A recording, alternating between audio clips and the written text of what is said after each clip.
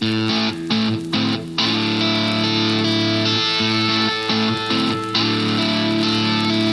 everyone, and welcome to another edition of The Pactum. I'm Pat Abendroth, and we have a great episode today. We're going to be talking about seminary training, and it's going to be great because I'm going to be dialoguing with a seminary student who's getting ready to graduate. Is that correct? Yeah, that's correct. So we're going to get to that in just a moment. I'm not with Mike Grimes, so I realize that's a bit odd. I'm not in our normal posh studio in Omaha, Nebraska for The Pactum, but better still, I'm a stone's throw away from the Pacific Ocean. We have been doing our best this week to keep the bad in Carlsbad because we're in Carlsbad, California, having a great time, except this morning I had a first-time experience. First time ever I woke up to a tsunami warning. I never in my life, they had a snow day in Omaha, Nebraska yesterday. Kids don't have to go to school today. There's a tsunami warning of all things, and you should have seen all the surfers out today. We're cycling up and down the coast, and I'm sure that surfers think it's opposite day.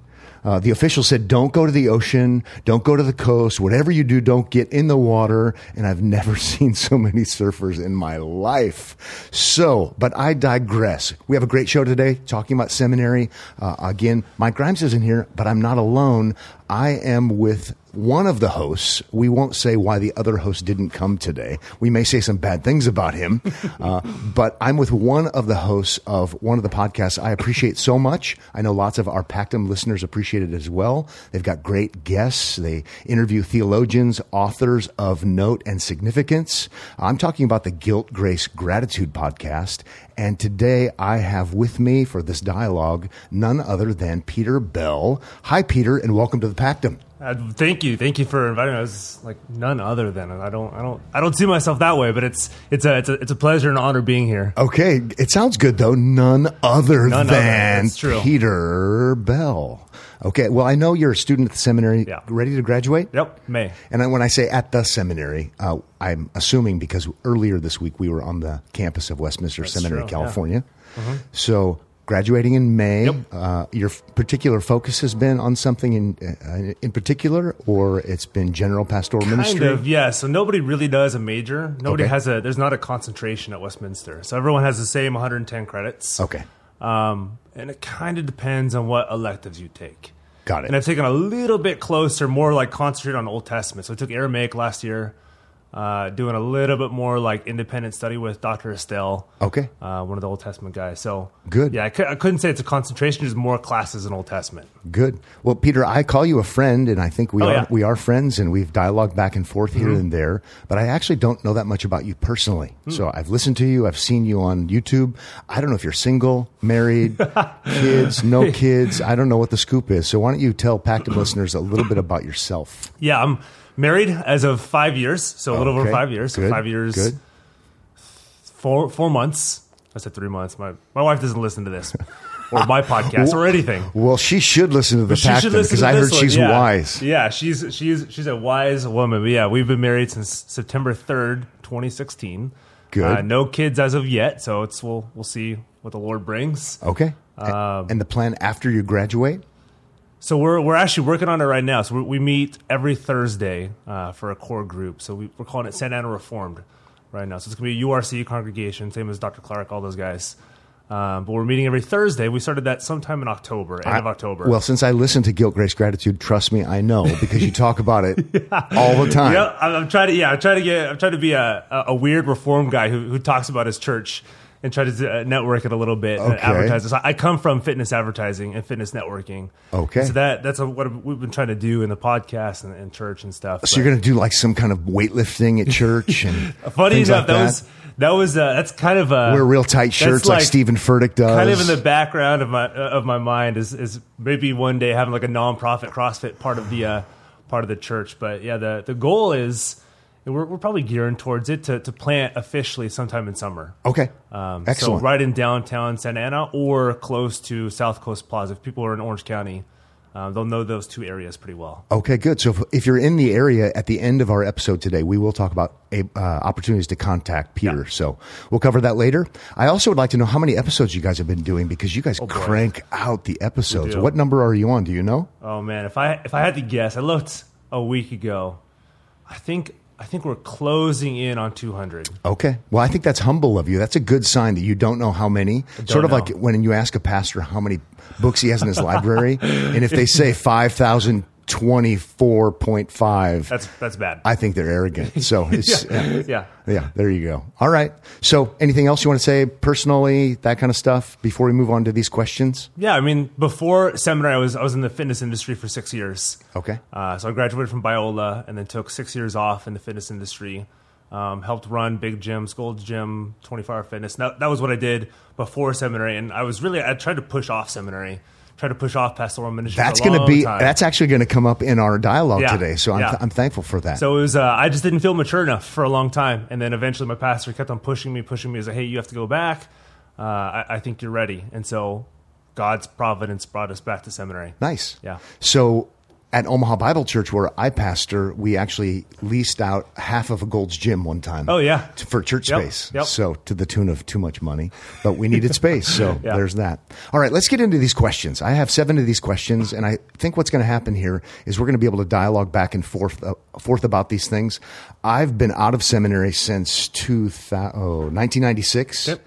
And you're just getting done, so I thought maybe Pactum listeners would like the back and forth. Yeah, I think so. This is something I would have loved to listen to this 4 or 5 years ago for sure. And if you're listening today and you're not a pastor, don't plan to be one, never plan to go to seminary, I think it'll still be relevant, because if you're a Christian, you care about pastors, you care about churches, you care about the Word of God and the right administration of the sacraments, the health of the church. So I'm hoping this is actually for everyone, not only for aspiring or current pastors. Yeah. So my first question is, why in the world are we even talking about this? And I want to state the obvious. We're talking about this today, and we're talking about this together, not just because of the two of us, but because we're in a room. We have a great cloud of witnesses. We are literally surrounded in Carlsbad by what I'm going to call a great cloud of witnesses. In the room, we have seminary graduates. We have current seminary students. We have people who've taken seminary courses. Soon to arrive, we have people who have applied to seminary. Yep.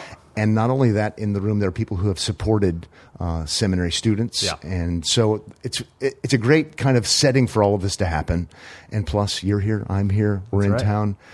It's a great excuse for food, too. Heck yeah. Yeah. It's right behind us, too. Well, it's actually on the grill now. Oh, I've been told it's to my right, your left. By a seminary graduate. So we like to talk about food on the Pactum sometimes. We are about ready to have Cardiff Crack, which it's not a drug and it's legal. I just want you to know. Don't call the authorities, but that's what they call it. It's from Cardiff City Market. It's their tri-tip, and I can't remember. Somebody in the room know which one it is. They have a Chipotle one. They have a garlic one.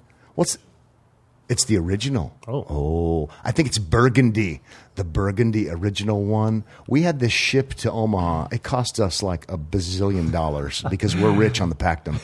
We had it shipped to Omaha for our elder Christmas party, and it's melt in your mouth. I'm seeing it here from a fellow elder. Oh boy, it is going to be a worshipful experience. Now, Pactum listeners, if you worship the food, it's idolatry. But if you praise God for the food, it's worship through the food. There you go.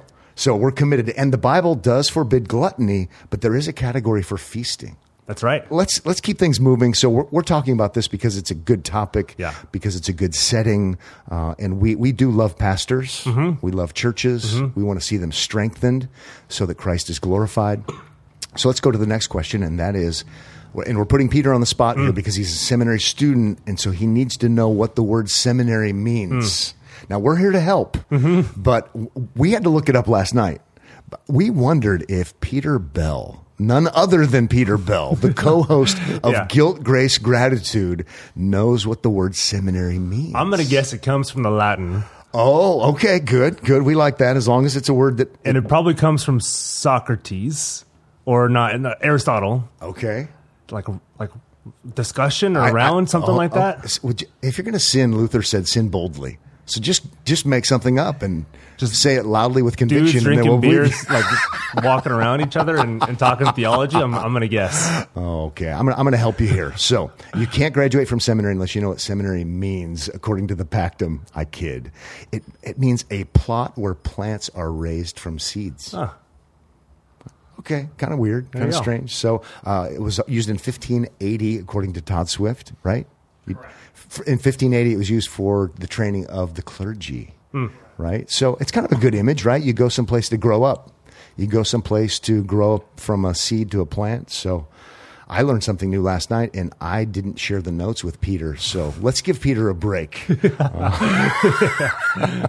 Have you been growing? Oh my gosh, yeah. During seminary? For sure. Yep, I know you have. All right, they're going to be easy. No more trick questions, I promise. Next question is going to be this. Why would one want to go to seminary?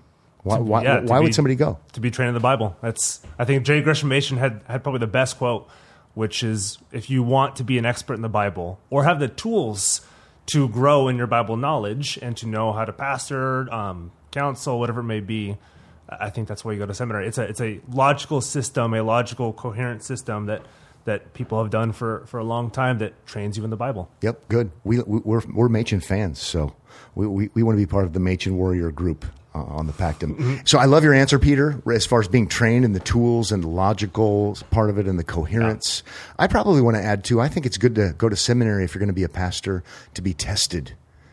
So seminary been easy? No. Right? No, yeah. There's not a rumor, but there was a thing 2 years ago. We had an adjunct or a visiting professor or somebody who taught a class, and 15 years ago when he was at Westminster, they called it the Navy SEALs of seminaries. And Seriously? That kind of like died out after a little bit, but he was telling us like that makes a lot of sense for how hard we're pushed here. Yeah, I think it's great. You have to learn. You get graded, right? Yeah, examinations. Yep. Yeah, and it's different from college because we, at least at Westminster, I'm not sure at other seminaries, but at Westminster we don't have assignments throughout the year. We just have a final and a paper for most classes.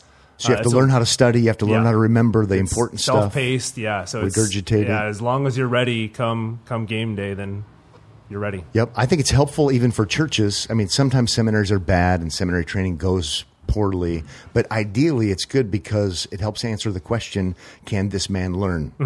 Can this man retain information? Can he learn what's most important? Can he learn how to teach in a way people can understand? Yep. Yeah, those are huge. And even Dr. Van Drunen, one of his syllabi, or all of his syllabi, talk about his final exam.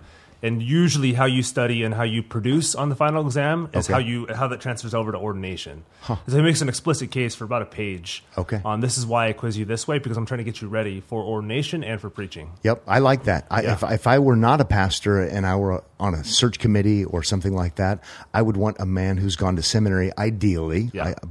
Because it doesn't tell me that they are faithful. It doesn't tell me that they're godly, but it tells me they did something really hard. Yeah, they've been prepared in some way. Yep, I think it's helpful that way. All right, let's move on to the next one then.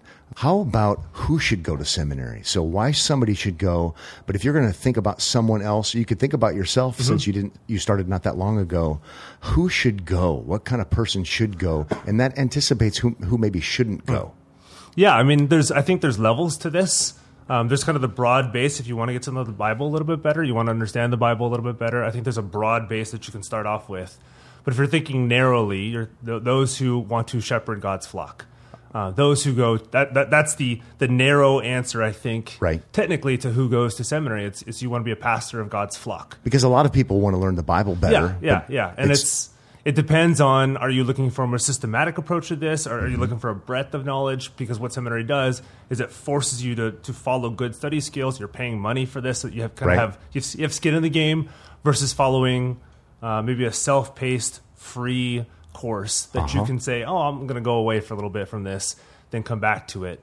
Versus a seminary where you've moved there, you've paid money to go there, and now you have something to do that you can't go away from without kind of consequences. So I think there's a narrow and there's a broad approach to this too. Yeah, I like the skin in the game. It costs money. Yeah. Not just anybody should go and incur debt and those kind of things. Plus, obviously you don't want to go to seminary if you're not apparently gifted. Yeah. And I say apparently because maybe sometimes people go to seminary and they're not, but we at least want them to appear gifted and able. Yeah, at least in our MDiv program, you have to have a pastor's reference. Good. And so if the pastor either doesn't recommend you to go to seminary, then you can't go to seminary. But that's a big thing, at least within our MDiv program. There's other MA programs that are quote-unquote more academic focused, which may have a different focus, but if we're thinking specifically MDiv, then that's something closer towards, or at least more specified towards pastoral ministry.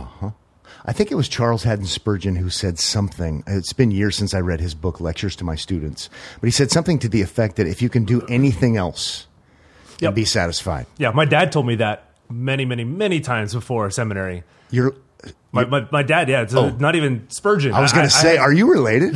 No, I had no idea Spurgeon said this, but my dad told me many times, and it might have come from his pastor. That's good counsel. He went to a Presbyterian church growing up, and so I think his pastor told him or something.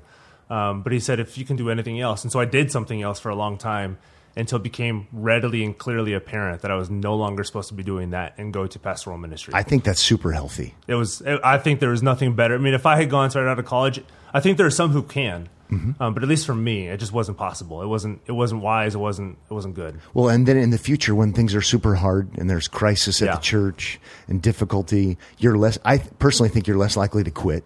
Yep. Because you've already done the other thing. You've already succeeded. You've learned a little bit about life. I think it's healthy. Hardship. You've had a regular job, and so you kind of understand what a regular job looks like for people, and not so much theoretically what it looks like for other people. Yep. Number 5 on the list here of questions for our dialogue, and that would be, let's talk about the role of the local congregation and what their role should be. I'm not sure what your experience was, if it was a good one or not. The church where you were, the congregation before you went to seminary, did they help figure out if you're gifted? Did they test you? Did they examine you? Did they send you? Did they support you?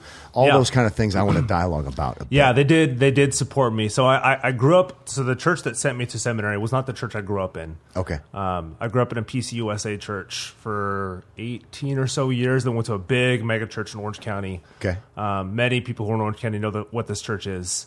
And then when my wife and I, when we were dating, we found another church. As we were dating, she was going to another church. I was going to another church. We found a church together. That church ended up being really, really healthy for both of us. Okay. And so the pastor once you left the Purpose-Driven Life thing, exactly. Yeah. Then you went to that. Okay. You nailed it. Yeah. This pastor was really helpful. He singled me out, kind of. He knew I told him I went to Bible school, went to Bible. I had a little bit of education in the Bible. So he said, hey, let's give you some opportunities. Super. And as he gave me more opportunities, was increasing it. Then I was kind of involved in the leadership group with deacons and elders. Gave me more preaching opportunities with kids and with teenagers, and that kind of increased. And then he said, I think you're ready to go back to seminary and get trained either to plant a church or be another one of the pastors here. Okay. So they were the sending church to Westminster. Okay. Peter, I think that's a great kind of test case sample for Pactum listeners. Yeah. Because that's an ideal. It doesn't always work that way. No, sometimes not at all. Churches don't help, they don't support, they don't test, but really that's what we want to have happen. Yeah, totally. We're trying to be that kind of church. I'm sure when you're pastoring, you'll try to do the same thing. Oh, yeah. Let's help people figure out if they're gifted or not. And let's give them. And there were plenty at our church who kind of thought they had the gift, or the pastor kind of singled them out, saying, hey, I think you may have the gift. And then maybe 6 or 9 months later, whether the person told the pastor or the pastor said, hey, let's talk about this, it didn't work out. But it was mutual between them, and the people that I saw, it was mutual between. And so they got to see, okay, is this something I'm moving towards, or is God calling me towards this? And it ended up not being, but they stayed at the church and they were helpful in other areas. So it's not just saying, if you can't do this, then there's nothing else in the there church is a you place. can do. But there's always a place. There's a man coming later. We'll call him Jeff because that's his name. He's going to join us for dinner, but he's a graduate of your seminary as well. Okay. And he told me the story a couple of years ago how he said, do you remember I wanted to go to seminary and you told me you're not ready? And I thought he was going to be mad at me, but he said, you know what, that was actually really good. Oh, yeah. And we tell that story to people. And so I think it's good to be honest with people and say, you know what, no, yes. I mean, we're not playing the Holy Spirit. No. But the best we can see, you're not ready, let's hold off. We're not playing the Holy, but we have the Holy Spirit. That's a good distinction. Distinctions are good in theology, right? That's helpful. Yep. So local churches want to try to test people, say yes, say no. I'm so thankful to be able to send people to seminary because when I was in seminary, I wasn't really sent, but those men who were, I think they had like a spring in their step. Totally. Yeah. There's accountability, which is another factor. They've been sent. I just think it really helps encourage them. Yeah, and there's kind of some front-end confirmation or affirmation saying, I think this is what I'm supposed to be doing. And it's been affirmed by those outside of me, myself. Yep. And that fits also, churches can invest and support and give some money to help, scholarships. We try to do that now. Yep. We also do internships before and after. That could be super helpful. So if you're listening today and you're thinking about seminary and what's good, how you can help, even if you're not going to be a pastor or you don't want to go to seminary, do think about praying for your church. Mm-hmm. Think about encouraging financial support, having internships, sending. And I realize sometimes it doesn't hurt a church to have interns, but interns almost by definition are learning. Yep. And so they're sometimes failing and not doing a perfect job. There's a hard learning curve on the front end. And so I think churches can do a great job. Yeah. Church members, men and women, older, younger, to be patient and watch this happen because they're investing in the future. Yeah. So anything else you want to say about that before we move on? No, I mean, I think for a lot of churches, we single out one person and see them go through, and then we have to find somebody else. But it's that constant stream where we're always looking for leaders. We're always looking for help. We're always looking for servants. And that's not just for our church, but we want to see other churches planted as well. And so I think if we're always looking for leaders, that's part of the role of being a church, is we always want to see more leaders sent out, not just for our church, but to plant and see God's kingdom grow. Amen. That's good. Okay. Next question. What should we be looking for in a seminary? What should people be looking for in a seminary? Oh, I've got a list, and I'll bet you have a list as well. Oh, yeah. Yeah. I mean, first and foremost is they train pastors. They train pastors in the Bible. Okay. If that's their calling. Yeah. If that's so like at Westminster, it's for Christ's kingdom and his gospel. This is what we do. Training Christ, his church to be expert in the Bible. Exactly. So if you're focused on the Bible, and maybe there's some academic stuff, there's some kind of parachurch stuff that we can look at as well. Mm-hmm. But if you look at the curriculum and it's just Bible, Bible, Bible, Bible, Bible, that's the kind of seminary you want to go to. How important do you think it is for a seminary to be confessional? I think it's extremely important because they have guardrails, and it's not just we're a confessional church because this is what we say, but it's are professors signing under this on a consistent basis? Do they believe this stuff? Mm-hmm. Do they go to churches that profess this stuff? Not just as the seminary saying this, but are they backing it up with the trustees, those who help support it, the professors who are teaching? And people can think, well, why should we be confessional? Why should a seminary be confessional? Because they're not the church. But they're training people towards the church, so they're training them within the confines of these confessions. Yes. And so it gives us these, and so you can't have a pastor or a professor go rogue and say, these are not the things that we hold true to the Bible, and they can either teach or preach against whatever is within the confessions. Yep, so the professors are accountable as well. Exactly, yes. Yep. The professors, and our professors have to be called from their church. Yes. To teach at Westminster, especially within the denomination I'm in, the URC. They have to be sent by the URC to be a teacher because they've been called as a teacher. Gotcha. Themselves. Pactum listeners, by confessional, we mean the word means agreement. Yeah. It means to agree. So we're talking, when we speak about being a confessional church, which we've done episodes on before, and it's significant, to be a confessional church means to be a church that's in agreement with other Christians who've gone before them, who are currently living now and also will in the future. So we don't want to be like a cult. We don't want to be a personality cult or a theological cult, just kind of being self-styled because our pastor's charismatic, has a lot of charisma. We want to be a part of the once and for all delivered to the saints faith. Mm-hmm. So we went to affirm to subscribe to a historic Protestant confession. Is what we're talking about. Yeah, and this is not the first church to have done this, and so we can look back at the historical church and say, these are the things that they believed.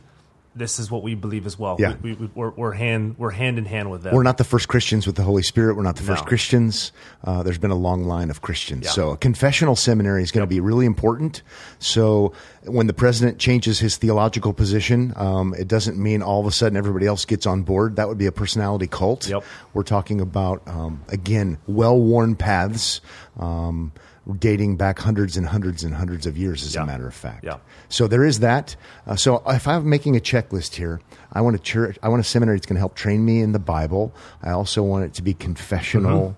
Mm-hmm. Let's talk about some other practical things or theological things that are important in looking for a seminary. Yeah.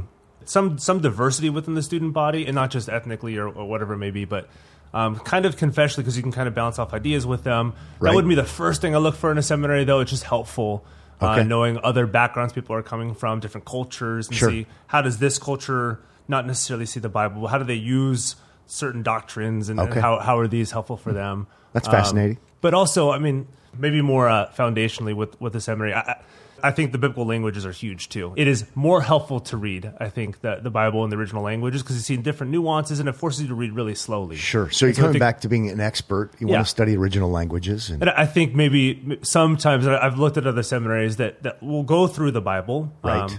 The English translation of a Bible. But if you want to know the nuances within the translation, if you want to see how does this scripture use another piece of scripture, what's the nuance of this? I think it's helpful within the confines of teaching the Bible to know the biblical languages as well as you can through seminary, and then giving you the tools beyond that. So I know a lot to move to something in addition to our list here. I know that your seminary has emphasized the distinction between the law and the gospel, and knowing the difference, knowing they're both important. That's on my list. If people can't figure out the difference between the law and the gospel and how the roles they play, I don't trust their preaching. I don't trust their hermeneutics. I don't trust their theology. No, because if you don't have it distinguished, you will mix your law and your gospel. And then we have gospel. You have the gospel, and we've ruined law and we've ruined gospel. You will tell people to do this because this will get you closer to God, or if you pray more this week, then maybe God will look at you a different way, or 7 steps to a better marriage, or 6 steps to healthier kids, or whatever it may be. But seeing that we're not just placing the law gospel paradigm on the Bible, that it comes from the Bible. That's good. It's the way that the Bible wants us to see it itself. That's good. That's really good. Which also complements the whole redemptive historical approach to things. What God requires, what God provides through his son, that the whole Bible is a Christian book. Including the Old Testament. Genesis to Revelation, It's all about Christ ultimately in anticipation, then in fulfillment. So, I have confessional, commitment to law, gospel. I also want the original languages and things like that, like you said, redemptive historical hermeneutics, preaching. And then one other one I have on my list, and that is I want to go to a place or recommend a place where the faculty is published, where they're well published. Any guesses on why I, as a sender, would want to know what the faculty is writing? That's right. If they're publishing, you want to read them. And is this a place that, when I send congregants or members of my church there, I've already read some of the stuff that they've published. I've listened to their sermons. I've seen their lectures, whatever it may be. So I have a relatively decent idea of what they do. Plus, they're scholars in their field. They're the top of the game when it comes to their field. And absolutely. That's also helpful, too. Knowing they didn't just come off the street and teach at this school because they happen to get a master's or doctorate somewhere. That they've been tested by the scholarly field. That they are one of the best in what they do. Yep, that's well put. That was really important, actually, for us as a local church in thinking through seminaries. Because we want to know what our students are being taught. And maybe we don't even agree with all of it, but at least we know what they're actually teaching. It's tremendously helpful. Pactum listeners, think about this one. Lots of people say they believe the Bible. They say they believe in the gospel. And so we're a seminary that's Christ-centered and expository preaching and original languages. But if you don't know what the professors actually believe and are actually teaching, some really strange things come as a result. If I can add one to that list. Sure, please do. A seminary that teaches you to preach the gospel. It's a within redemptive historical understanding of the Bible, law, gospel distinction. When you have preaching classes, the pastor, the professor who's teaching you is pushing you towards where's the gospel within this text? How do we preach the gospel from this specific text? Good. So that being a Christ-centered hermeneutic from beginning to end. And so two of our preaching professors, that's if you don't preach the gospel within your sermon, you fail the class. It doesn't matter how good your research was, how strong your exegesis was. If the gospel was not present, you don't pass that class. Good. I like that style, as a matter of fact. And it's not because you're superimposing this artificial thing on the scripture. It's actually all about Christ. Maybe not in a minutia sense. No. But if you take a step back and maybe another step, you can see the big picture. So we're absolutely all about that. And I realize, Pactum listeners, Peter's talking about his seminary a lot, and I'm thankful that he is, and I'm thankful for where he is. But, we actually are thankful for faithful pastors, faithful seminaries beyond the one we're talking about. And so we're not trying to do a promotion for a particular seminary, even though they are supporting us financially. I kid. They're not. No, but we're trying to speak in more general terms and not just be specific. And there are plenty of, I know other seminaries that do what my seminary does. One thing you mentioned, but I'm going to draw attention to it, Peter, and that was you talked about the professors being sent by their church. Yeah. I like the fact that I like when seminary professors are what I would call churchmen. Oh, yeah.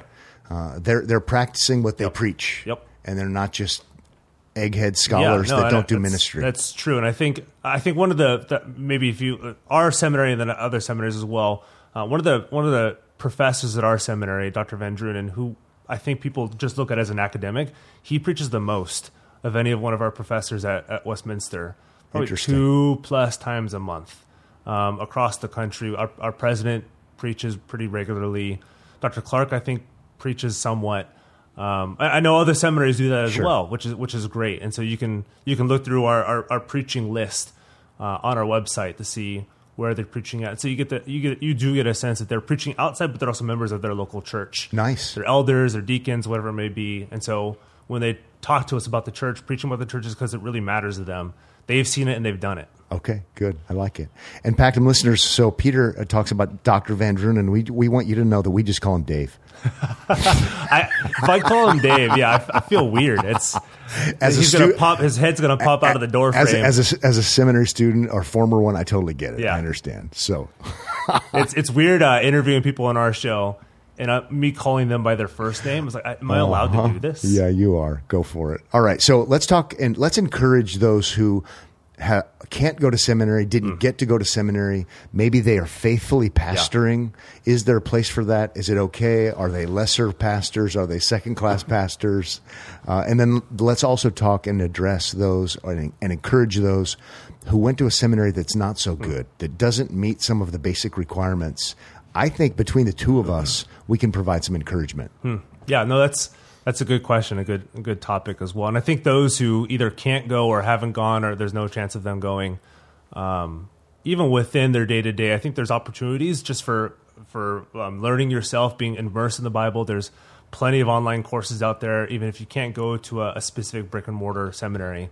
So there's a lot of opportunities, especially within kind of the digital internet age. There's so great resources. There's almost like no excuse. Yeah. The hard thing maybe is going to be sorting it out. Yeah, it's sorting it out. And I think there's also, I can't speak for all of them, but somewhat of a discipline issue, and not just like you're bad, but discipline is in a systematic approach. Okay, I don't have access. I didn't go to seminary. There's no opportunity for me to go. I don't have the finances. Setting up some sort of schedule. If you can find, RTS has a bunch of lectures out there. Yep. I think Westminster has a couple. Westminster Philly has a couple lectures out there. You can find a bunch of them. I think monergism.com has a bunch of resources. It's a great resource. I would commend that as well. And maybe some good advice would be, from my perspective, talk to other faithful pastors and try to come up with your resources that way. Don't just try to reinvent the wheel because there's too much information. Yeah. Life is too short. Yeah. Find the best stuff, read the best stuff, Yeah. listen to the best lectures. And even if it's not specifically being trained in it, though I do encourage as much training as possible. Sure. It's just being a good shepherd of your people. If you love your people, if they know that you love, if they know that you love them, and if you love Jesus and you preach Jesus to them, you're going to be a good shepherd. I think that's helpful. And I also would want to say, if you've been pastoring and you have a bunch of kids, let's say, and you're married and you aren't close to a school and it's just not feasible, not reasonable, that doesn't mean you have to go to seminary. It doesn't mean you're a lesser pastor. You might be 10 times the pastor I am, and I was able to go. So Spurgeon did not go to seminary. Yeah. John Calvin did not go to a theological school. Yeah. He went to a Juris Doctorate, which you can call it, in when he grew up in France. Right. So there are other ways to do it, but generally speaking, I think it's a good way to go. Yeah, the ones who didn't and are still kind of household names, it's because they're incredibly disciplined. Yeah. And they taught themselves. Yeah. It does remind me also of the fact that sometimes maybe you got pastors, maybe you received an MDiv somewhere and it wasn't altogether strong, it wasn't what you wanted, but maybe you could enroll in a DMin or something like that. Yep. We have an example of that at our church, our congregation. One of our pastors, he's studying under John Fesco and just different professors at RTS because he's trying to bolster his former education because he thinks he needs it. So I think that's helpful as well to think in those terms. Yeah, and even if you have a subpar, quote unquote, or if it wasn't confessional or maybe MDiv, and you see confessional as the route that the Bible shows us, you have some tools from your MDiv training that you can still utilize and grow. Yep, absolutely. Peter, earlier on, I was kind of taking a cheap shot at your co-host, Nick.